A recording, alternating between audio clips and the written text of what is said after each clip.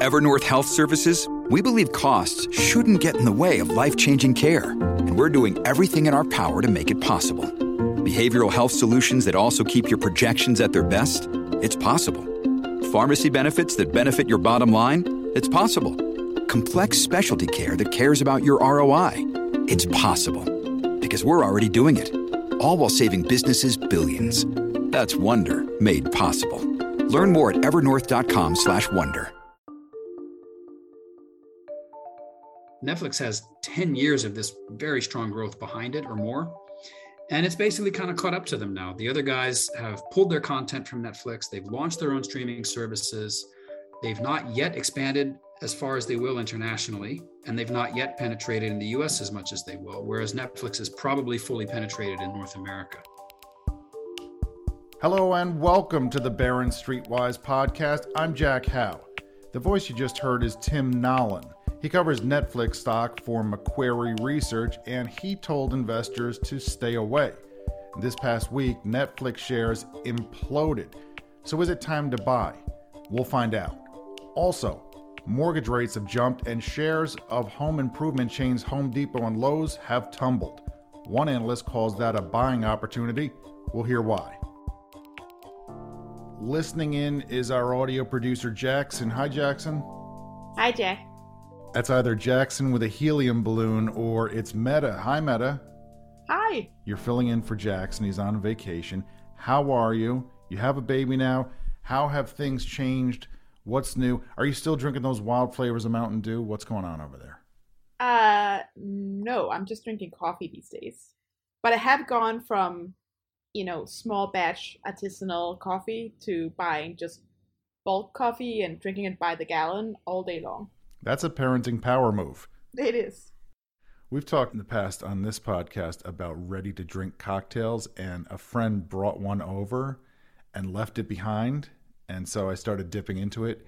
It says "Party in a Can" on the side, and it's a margarita, and it's the size of a scuba tank. And I don't remember the brand, but I remember it says on the side, serves 12.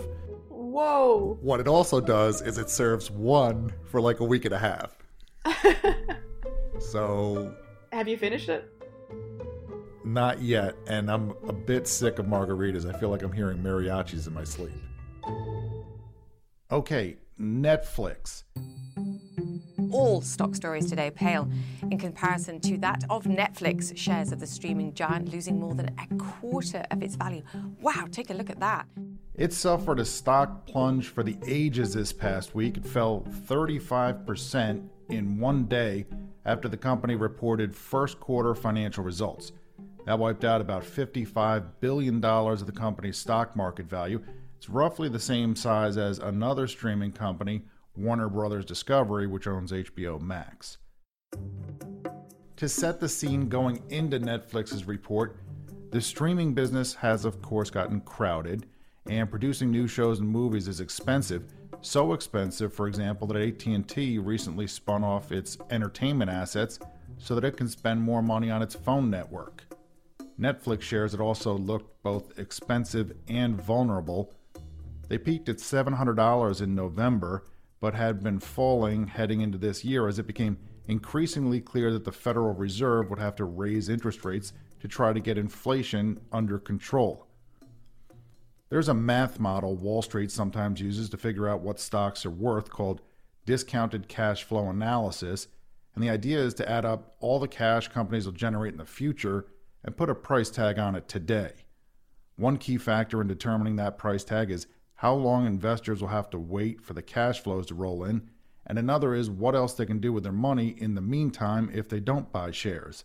Long story short, companies like Netflix, which generate little free cash today but are expected to bring in a lot in the future, are particularly vulnerable to rising interest rates.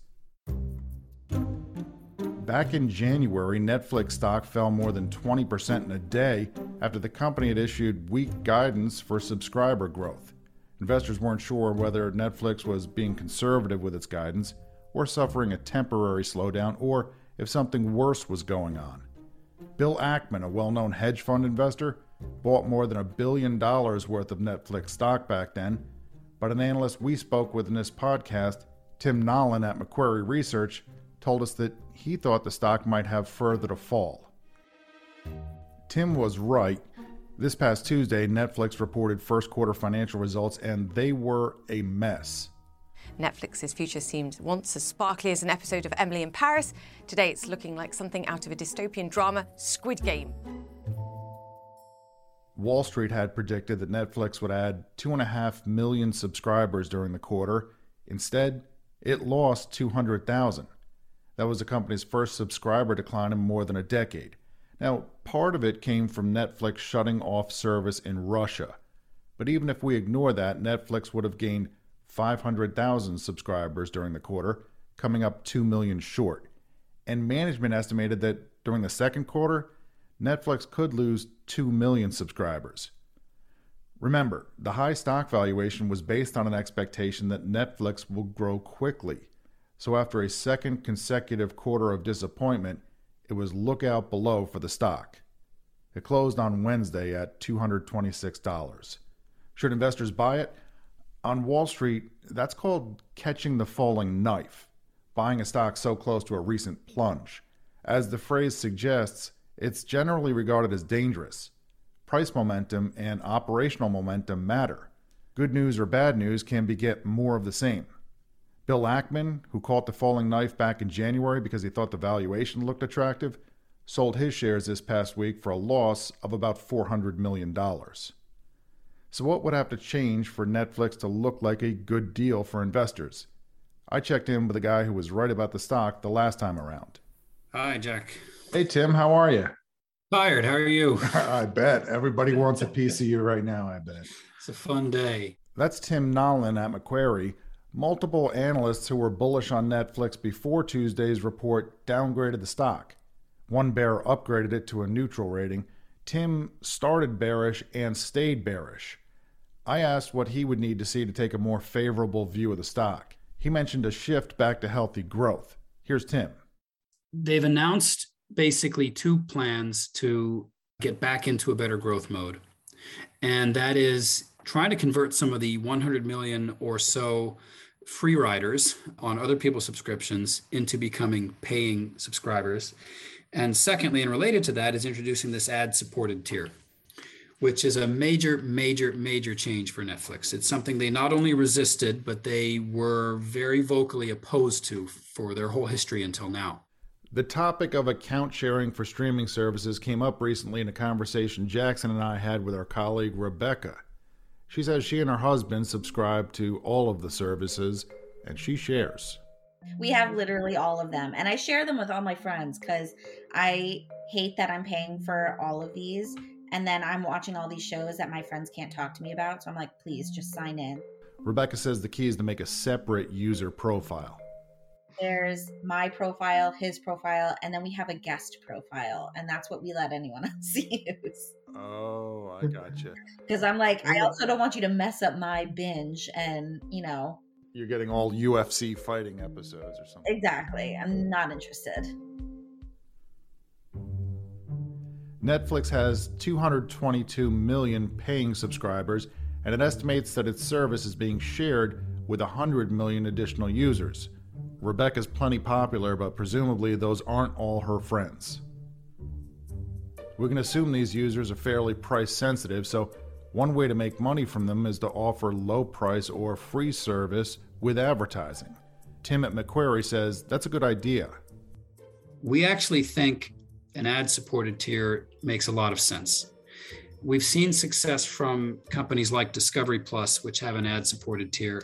If Netflix can, A, attract more subscribers at a lower price, which makes it more attractive to consumers, and B, make more money out of them than on the other tier, then that is a win-win for both sides. The problem is that Netflix says it could be a year or two before its ad-supported tier comes to market. Maybe they're giving themselves some time. Maybe they are exaggerating how long it'll take, and they'll surprise us coming with something sooner. But it seems to me like there is a lot of work to be done to set up an ad tier.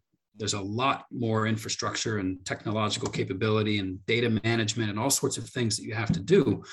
So I don't know what the exact time frame is, but if I had a good sense that, the inflection was coming, that would probably get me more interested in the stock. Tim covers other streaming companies. He's bullish on Walt Disney and the new Warner Brothers Discovery. That's the AT&T spinoff, which combined with Discovery.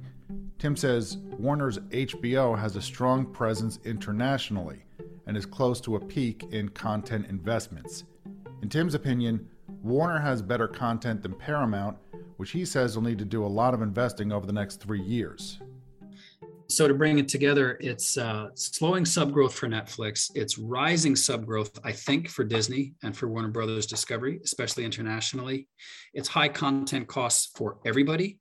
And in terms of the earnings from the streaming businesses, everybody else that's not Netflix still has a ways to go to get to actual earnings. Disney and Warner Discovery may be closer to that than some like Paramount. And I think that's probably why their cash flow is better.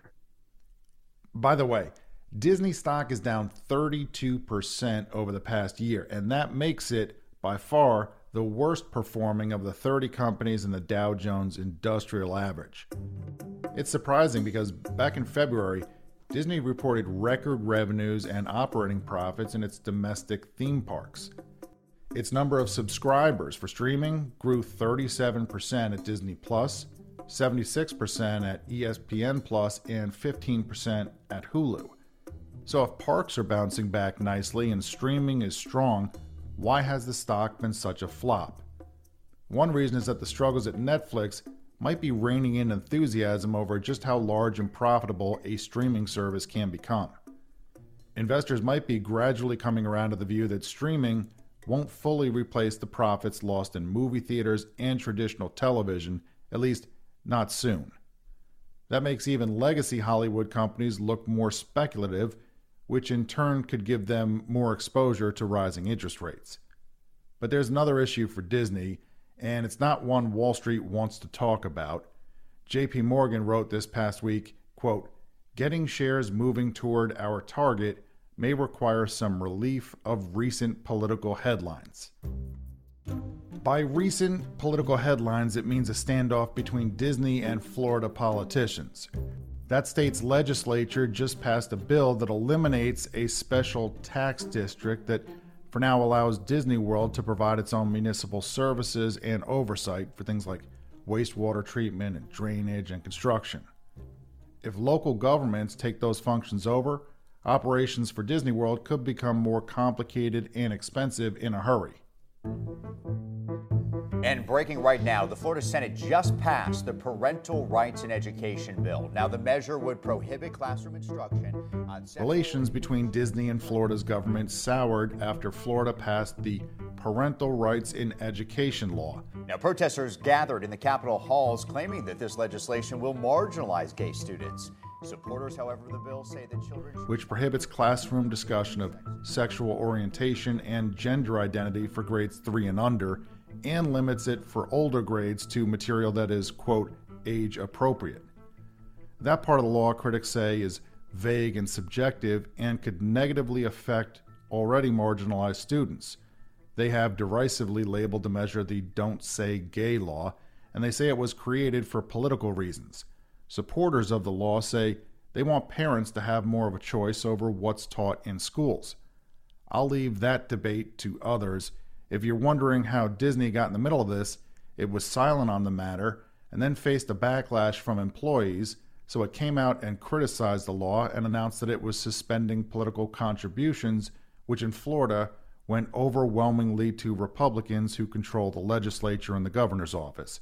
So when JP Morgan refers to political headlines, I suspect it means that it remains to be seen how this dispute will play out and whether Florida's legislature will take more actions to make things difficult or less profitable for Disney World.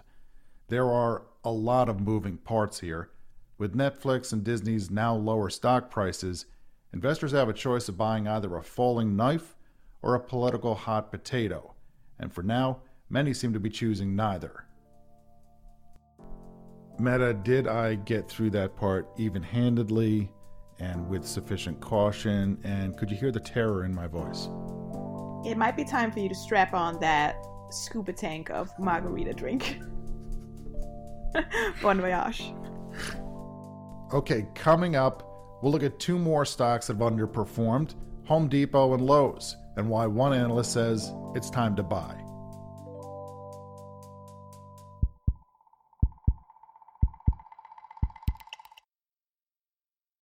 Robert Half research indicates 9 out of 10 hiring managers are having difficulty hiring. Robert Half is here to help. Our recruiting professionals utilize our proprietary AI to connect businesses with highly skilled talent. At Robert Half, we know talent. Visit roberthalf.com today. Welcome back. A year ago, U.S. house buyers could get a 30-year mortgage with an interest rate under 3%. And now that rate is over 5%. Meanwhile, house prices are up 19% over the past year, judging by the latest reading on the S&P CoreLogic Case-Shiller Index. So, put those two together. Imagine that a year ago you were looking at a $500,000 house with a 2 7/8% mortgage. You're a first-time home buyer, so you were going to put down 5% and borrow the remaining $475,000. Your monthly payment would have been $1,971. I'm counting only principal and interest, not taxes, homeowner's insurance, or the mortgage insurance you pay to get the low down payment or anything else. Now, let's assume that you did not buy that house a year ago and that no one else snapped it up either. That's unlikely, I realize, but bear with me. Suppose the house had followed the national average path for prices. It would now sell for $595,000. You're still putting down just 5%, but now your mortgage rate is 5 1/8%. And that means that the same house that would have cost you less than $2,000 a month if you bought it a year ago will now cost you more than $3,000 a month. $3,078 to be exact. House prices might be up 19%, but your monthly housing cost after factoring in your higher mortgage rate is up 56% in just a year. And that's what first-time home buyers are talking about when they say that the deck seems stacked against them. Mortgage applications have plunged over the past year.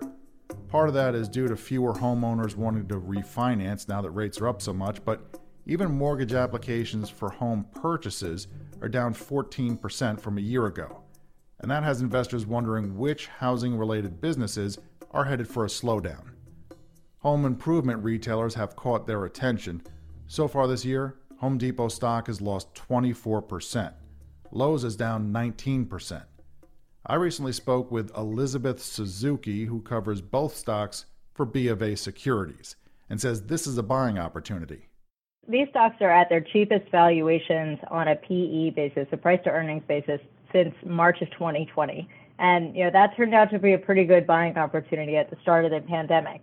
That was when we all thought the world was going to go kablooey in the early weeks of the pandemic, right? Exactly. So now we've seen Home Depot, at a PE below 19 times. We've seen Lowe's get to below 15 times. These are multiples that would indicate a much more draconian economic outlook than what we are expecting for the U.S. consumer this year. There are two keys to Elizabeth's view. One is the observation that demand is holding up well. Home Depot and Lowe's won't report quarterly financial results until mid-May. But Elizabeth has access to real-time credit card company for the parent company she works for, Bank of America. So anytime someone uses the Bank of America credit card to pay their electrician or their contractor or their plumber, it's being captured in that data set. And what we've seen is that compared to pre-pandemic levels, that housing-related services spending is up over 60% versus 2019, and it has stayed incredibly consistent throughout 2022. So it really didn't see that drop-off in March that we saw in a lot of categories of consumer spending as gas prices were starting to rise and food prices were rising, and consumers pulled back on some spending in other discretionary categories. The spending on professional housing-related services stayed very, very strong. There's a second key to Elizabeth's bullishness on Home Depot and Lowe's. It's the BofA Reno Barometer. How do you go about making a Reno barometer, renovation barometer? I'm guessing that you look at past the history of spending on renovation, and then you look at all sorts of other potential clues, and you see which ones tended to have predictive power in the past. Am I warm? Yep, no, that's exactly what we did. So we were specifically looking at which macro factors had a high correlation with the same-store sales growth of Home Depot and Lowe's, because we actually had that on a monthly basis going pretty far back. So we ran the historical correlations from 2009 through 2018 and filtered out the ones that actually had that high correlation. And in some cases, they were leading by a few months, so we made those adjustments, but it was a fun modeling exercise, actually. Elizabeth says that house prices were one of the strongest predictors she found. And remember, prices are rising quickly now. But what about home purchases? Elizabeth says that surprisingly, those aren't as important. Yeah, so interestingly, housing turnover is probably not as big a deal as you might think. And I think that's one of the things that's driving the sentiment in the stocks these days is that, in a rising rate environment, housing turnover is likely to be weaker, right? Rates go up, it's harder to get a mortgage that's affordable. So people kind of stay put. They stay in their homes. They don't put their home up for sale because they don't want to have to take on a mortgage at a higher rate. And that makes sense. But then when you think about the actual numbers of homeowners that are making that move every year, it's pretty small as a percentage of the overall housing base, right? So, in a given year, maybe like 5 or 6% of homes will change hands, but the other 94, 95% of homes are staying where they are. So those homeowners are continuing to make renovations on their homes, which are on average over 40 years old and do need a fair amount of maintenance and repair. Elizabeth says another thing that bodes well is the number of 25 to 54-year-olds, which is an age group that tends to spend a lot on home improvement. She says that between Home Depot and Lowe's, Home Depot is the more expensive stock, but the company also has a history of better execution, and Lowe's is cheaper and improving. Do you have a favorite between the two, or you like them both equally? I have buy ratings on both of them, so I can't pick a favorite child. Okay. As for which store is better, I can tell you from personal experience that preferences run strong and can differ among siblings and neighbors. I've already touched on one hot potato subject this episode, but even I know better than to weigh in on where best to buy a weed whacker. Thank you, Tim and Elizabeth, and thank all of you for listening. And thank you to the highly caffeinated Meta Lutzoff for filling in as our producer this week. Subscribe to the podcast. Kindly write us a review on Apple, and I do mean kindly. And you can follow me on Twitter. That's @JackHough, Hough. See you next week.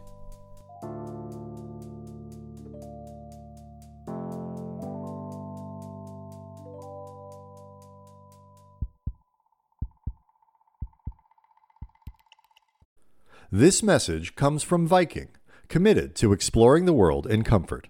Journey through the heart of Europe on an elegant Viking longship with thoughtful service, destination-focused dining, and cultural enrichment on board and on shore. And every Viking voyage is all-inclusive with no children and no casinos. Discover more at Viking.com.